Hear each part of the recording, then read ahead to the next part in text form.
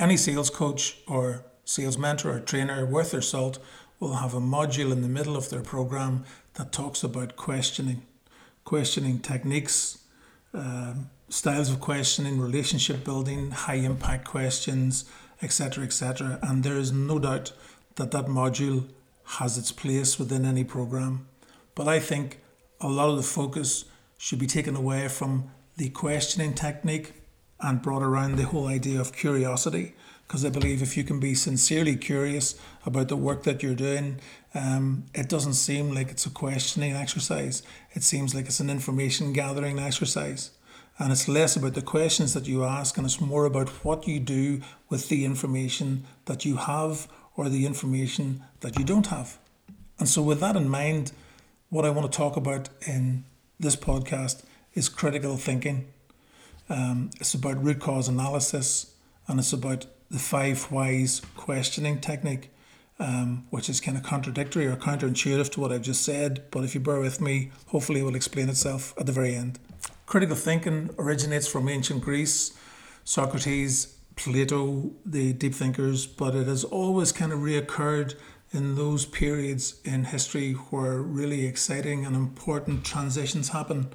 It happened in the Renaissance, it happened again the Enlightenment period, and it's at times when we think more deeply and more critically about what's going on and tend to accept less the status quo.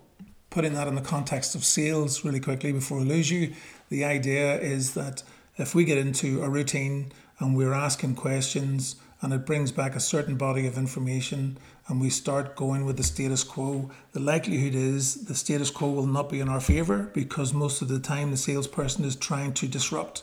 The salesperson is trying to displace an existing supplier or trying to repitch for something, and a lot of the work that they put in is based on precedent, based on gut feel, based on what they're used to, based on the problems that they have solved for other customers and prospects in the past. And so you can get into a routine of doing some really, really good sales work, but your lack of critical thinking doesn't allow you to push the boundaries of the relationship, to go further into what the problem really is. And you find yourself maybe not being as successful in your conversion rate because you're not taking the time to think critically or more differently about the problem that you're trying to solve for that prospect. So I pulled on this quote from Sir Francis Bacon, of all people. He was a fairly erudite and industrious English fella, philosopher, statesman, lawyer, scientist, full 9 yards. And he said, and I quote, "If a man will begin with certainties, he shall end in doubts. But if he will be content to begin with doubts, he shall end in certainties." And I think that quote really aptly describes the predicament of the salesperson who will begin any plan or strategy for the sale with all the certainties lined up. Then he's most likely going to end up in doubts or failure, rather than if he will begin with the doubts and trying to fill in the blanks, then he is more likely to be successful at the end of it. And I think that this kind of critical thinking that changed so much of what we do in life. It's changed our thinking on science, on religion, on philosophy, on politics, on culture, the whole way through, because people were approaching problems in a different way. They weren't just looking for any old solution or a predictable solution. They were pushing the boundaries. And all the time in sales coaching and sales training, there's a certain conformity and a convention expected about behaving in a certain way to try and achieve marginal improvements over the longer term to become better at sales. But sometimes you need to be able to disrupt your own thinking a little bit and to come at things from an entirely different perspective.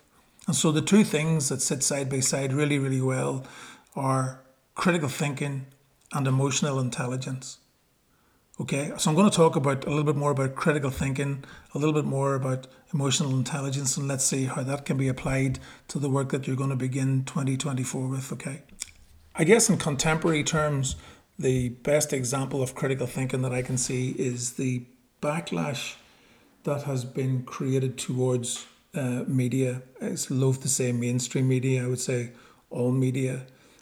People are now making better informed and more rational decisions on what they see, and they're not just simply accepting information at face value anymore. They're questioning, and they are going beneath what they might have just assumed in the past, and they're starting to think harder. Okay, so applying that to the sales process and your own personal sales process, ask yourself the next time you're sitting down to put together a battle plan for any one of your prospects. How are you approaching it, and how critical is your thinking towards that? And the first question before all of that is, are you putting together a plan for every single sale? Are you trying to look at every single eventuality? Or are you putting it down to a workload thing where you've just got to get these quotations out? So in this part of the podcast, let's look at the two distinct areas of sales, breaking it down into inbound and outbound. And I mentioned this before. I think that there's a risk that people look at the inbound sales opportunities less critically than they do with the outbound ones, in the belief that if somebody is making the outreach to you and they're putting a call in or an email in, that the qualification process is in some way almost complete, when it clearly isn't. And I think you need to approach all inbound and outbound sales with the same rigor and the same crash testing. And I think if you do that, you're probably going to up your conversion rate significantly in the coming months and the year ahead. All right. So think about how critical are you about the way you're approaching every single strategic sell. Okay. So the key components of critical thinking. The first thing is analysis, okay? So you need to start looking carefully at the information that you have, breaking it down as far as you can, and then looking at the stuff that isn't there. So the example that I would use is if you write down everything you know on a piece of paper about the client or the project, then what remains on that piece of paper in white is the stuff that you don't know. So there will always be information that you don't know. There's information that you have that you'll be reviewing in a certain way in terms of buying process, sales cycle, decision makers, all that sort of stuff. In the normal process of selling, we typically find ourselves thinking, well, we know that. Let's move on to phase 2 and 3, and let's put the proposal together and send it out in an email. Critical thinkers don't really make it that easy. The second part is the evaluation. You've got to assess the information, the quality, the relevance and the veracity of all the information. You've got to put down arguments for and against. You've got to take a look at factors like biases, like your own emotional bias, the propensity towards, the likelihood of, what evidence supports any of those, and the credibility of everything, you know. Salespeople will have conversations with decision makers, and when they're put under the thumbscrews back at HQ, they will embellish the information because they will never want to say, well, to be honest, I had a conversation with him and yeah, he didn't really give me a lot of information, so I didn't really push him on it. They're never going to say that. So what you're going to find is you're going to embellish the information, saying, well, no, he definitely said this, and sure, I was there and he said this is exactly what he said. And we need to move away from a position where the person you're talking to says they need what you're selling. That's never going to get you to sell, understanding that they've said that they need something. You need to move beyond that. So critical thinking will then move into the problem solving phase and apply analytical skills and evaluation skills to solve problems and make decisions effectively. So again, this whole thing about problem solving, what does that mean? You know, in any kind of business, you have to make something work repetitively. It has to be a repeatable process that creates some value and you can make a bit of money on it profitably, okay? Whenever you're selling something to people again and again and again in the same way, you stop seeing yourself as a problem solver and you're trying to get production line mentality on the go. It's about numbers. It's about getting the proposals out. It's about hitting quotas. It's about trying to get more stuff in the pipeline. And that's what sales is, of course. But if you're to be critically thinking about every one of your clients, you have to stop and you have to try and look at the problem in a different way. Okay. This is where you need to start thinking about your emotional intelligence and starting to think about other things like root cause analysis and asking the 5 whys. Because most of the time, the problem that you're trying to solve is behind the problem that you're looking at. Okay, so you need to think about that. The problem that you're trying to solve is not the one that you're looking at. The second thing is you have to make sure that the problem you're trying to solve, your prospect is agreeing with you that that is the problem you need to solve. And then you're down into a whole line of different information gathering about what would the world be like for the client if that problem wasn't solved, if it was solved by somebody else who wasn't able to solve it in the same way as you do. And then you're now into a third and fourth level of value provision. So it's not about price. And all of a sudden you're starting to build a really, really strong story in your own mind that you can present to your prospect and to your customer that will show that, yeah, you genuinely understand the problem. Part of all this is being open-minded, because sometimes, the perspective that you are going to end up at is the one that you're not going to like. A very obvious example of that would be that you decide to walk away because you're kind of looking at this and going, this is not going to work for us or for you. We could probably do the job, but truth is we really don't want to because I've taken a look at it from this perspective and the logical outcome is this and we don't want to do that. So try and be open-minded about your approach and consider alternative viewpoints and ideas that may have never been on the table. The next bit, it goes back to childlike human behavior for me, and that's curiosity and inquisitiveness. Critical thinkers ask questions to try and find out the root cause and the implications of issues. And that curiosity and inquisitiveness has been kicked out of us, sometimes literally as children. So whenever we think about either as a child or as the parent who has to listen to the child asking the question, are we there yet? Whenever you solve a problem, a child will ask a question. Sometimes a teenager will ask a question and you give an answer. They will follow it up by why is that and why is that? And that's really taking you into the core of the 5 whys questioning, which is going back to that human instinct that was kind of pushed out of us. There's no difference to your prospect. Your prospect doesn't want to really answer loads of questions.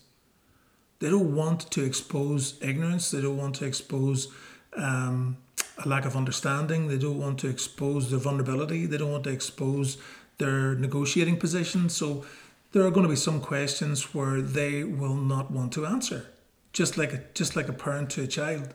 So you have to find a way of being curious and inquisitive with the way you address those questions and seeking to understand the problems behind the problems. I hope that makes sense because it makes sense for me because I've spent a bit of time preparing the podcast, but it's really just about not accepting the status quo. It's about trying to find out what lies behind the problem, and sometimes you're going to have to create some tension in the relationship to be able to say that. Sometimes you're going to have to say things in a certain way that might be counterintuitive to your relationship building, let's say, that might be difficult for you because you know that the client is not going to get any sense that you're on their side, that you're going to challenge them, but they'll thank you later. So it's a question of whether you can stand by this value that that your service and your product provides, or you just want to get into a head nodding exercise, put in the quote, win it and fair play to you, lose it and then just go and say, yeah, he probably just didn't want it from us. We were probably too expensive. You know that it'll always go back to that barrier that the client says we were too expensive. And you trade that off for asking more challenging questions, you'll find you'll win more business. The more information you have, the more kind of quirky and out of step information that you have, you're able to probably process it more logically. If you sit back and think about the journey rather than just the outcome. And the outcome for every salesperson is to put together a robust proposal, okay, to get that proposal out and move on to the next one to have in the pipeline. But if you're really logical about stuff and you're able to process the information, you may come up with a different way of presenting the information. All of this means that you need to give yourself time. You need to be organized. You need to be working hard in the right way. You need to be information gathering. You need to sort of find no excuses to pull you away from it. You need to be really thorough. And sometimes that's the hurdle that people fall on. That's the final hurdle, that they don't give it enough time. But if you're going to be putting anything out that's worth, I don't know, a high ticket sale, what that might mean to you, but for multiple sales of your product or for repeat business through your service, if you've targeted your client and it's the right kind of client and it's on a fortune list for you, there is no doubt that if you're thorough, it will pay off. Critical thinking will mean that you're going to have more than just one solution to present. You may have multiple solutions, you may have just two, but that's better to have something to decide at that stage that might align better with your values, your needs and wants and demands, and those of your customer. So it puts you in a better place to move forward, that you've got an alternative position to take rather than just the status quo, same old, same old, same old. I'd mentioned at the beginning, emotional intelligence plays a really big part of this, and yeah, it really does, because you have to find a way of seeing the picture in the other person's head, and you have to be able to apply that. For those of you who are not familiar with emotional intelligence, the go-to guy in this is Daniel Goleman. He's written a book which is titled Emotional Intelligence, all about it being more important, like EQ over IQ. I can't remember the name of the title, something like that. Emotional intelligence is all about self-awareness, your ability to recognize and understand your own emotions, being aware of them, and how that can influence your thoughts, behavior, and your decision making. And then self-regulation means managing and controlling those emotions. Social awareness and relationship management is where you're able to recognize and understand the emotions of others, including their feelings, needs, and perspectives. And it involves empathy. Okay. Then you're into using your emotional awareness into regulating your interactions with others. It helps with communications, negotiations, building positive relationships, and conflict resolution.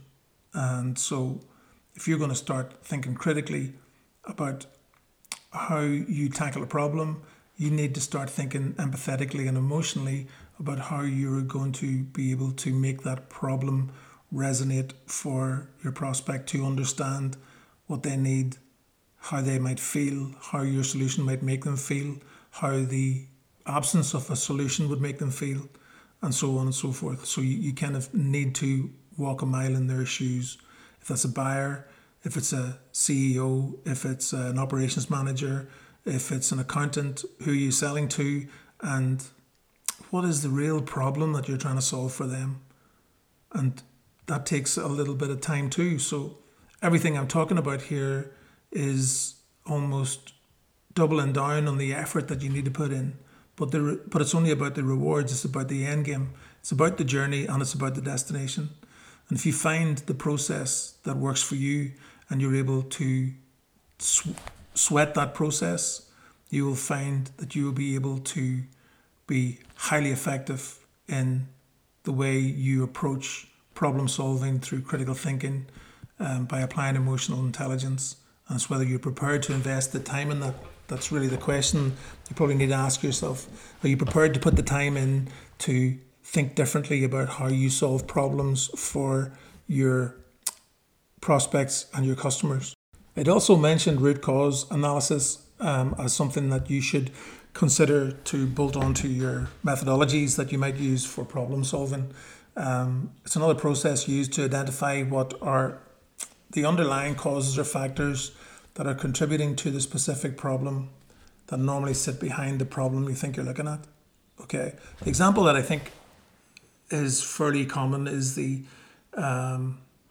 Lincoln Memorial in Washington, where the janitors and the cleaners found themselves using too much bleach to clean the statue, and that cleaning was causing irreparable damage to the stonework.